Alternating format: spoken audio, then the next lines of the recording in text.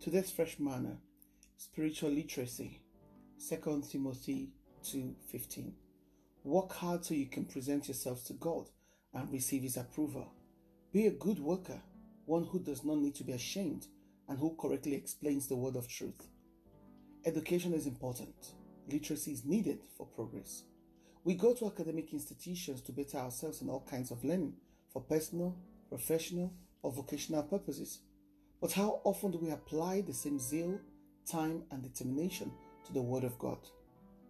The Lord encourages us to study His Word carefully.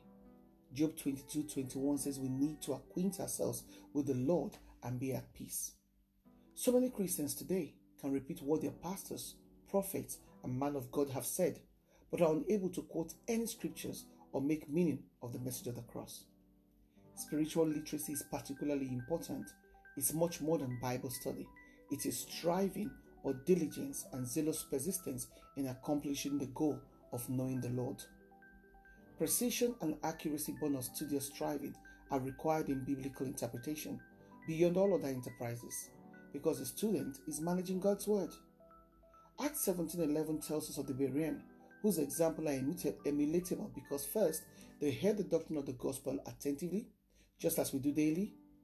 More than they did, then they received the doctrine with the readiness of mind and the evidence of its truth, after which they searched the scriptures to see, to confirm that what they learned, to see whether the word corresponds with the alleged fulfillment in Christ, His work, and suffering.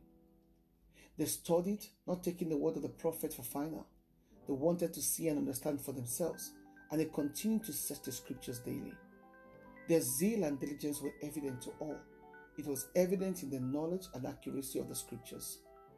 Like King Solomon in Ecclesiastes 7:25, we too should apply ourselves to explore knowledge and gain wisdom, not leave it to chance that we may come across someone one day who may know and inform or teach us all that we need to know.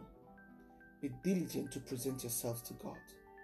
Present yourself before the Lord, allow Him to speak and open scripture so your mind and heart will burn with the revelation of His word, as happened in Luke chapter 24 verse 32.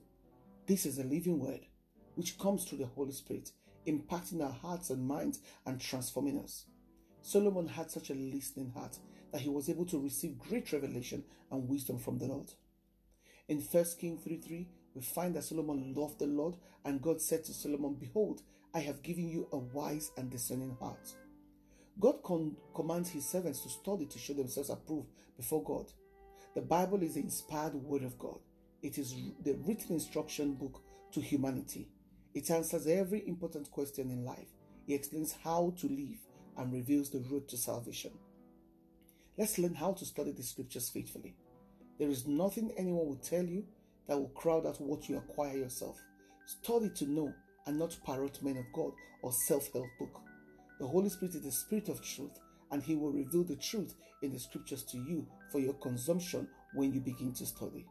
So, spiritual literacy is needed, is necessary, and is important for your spiritual growth. Shalom.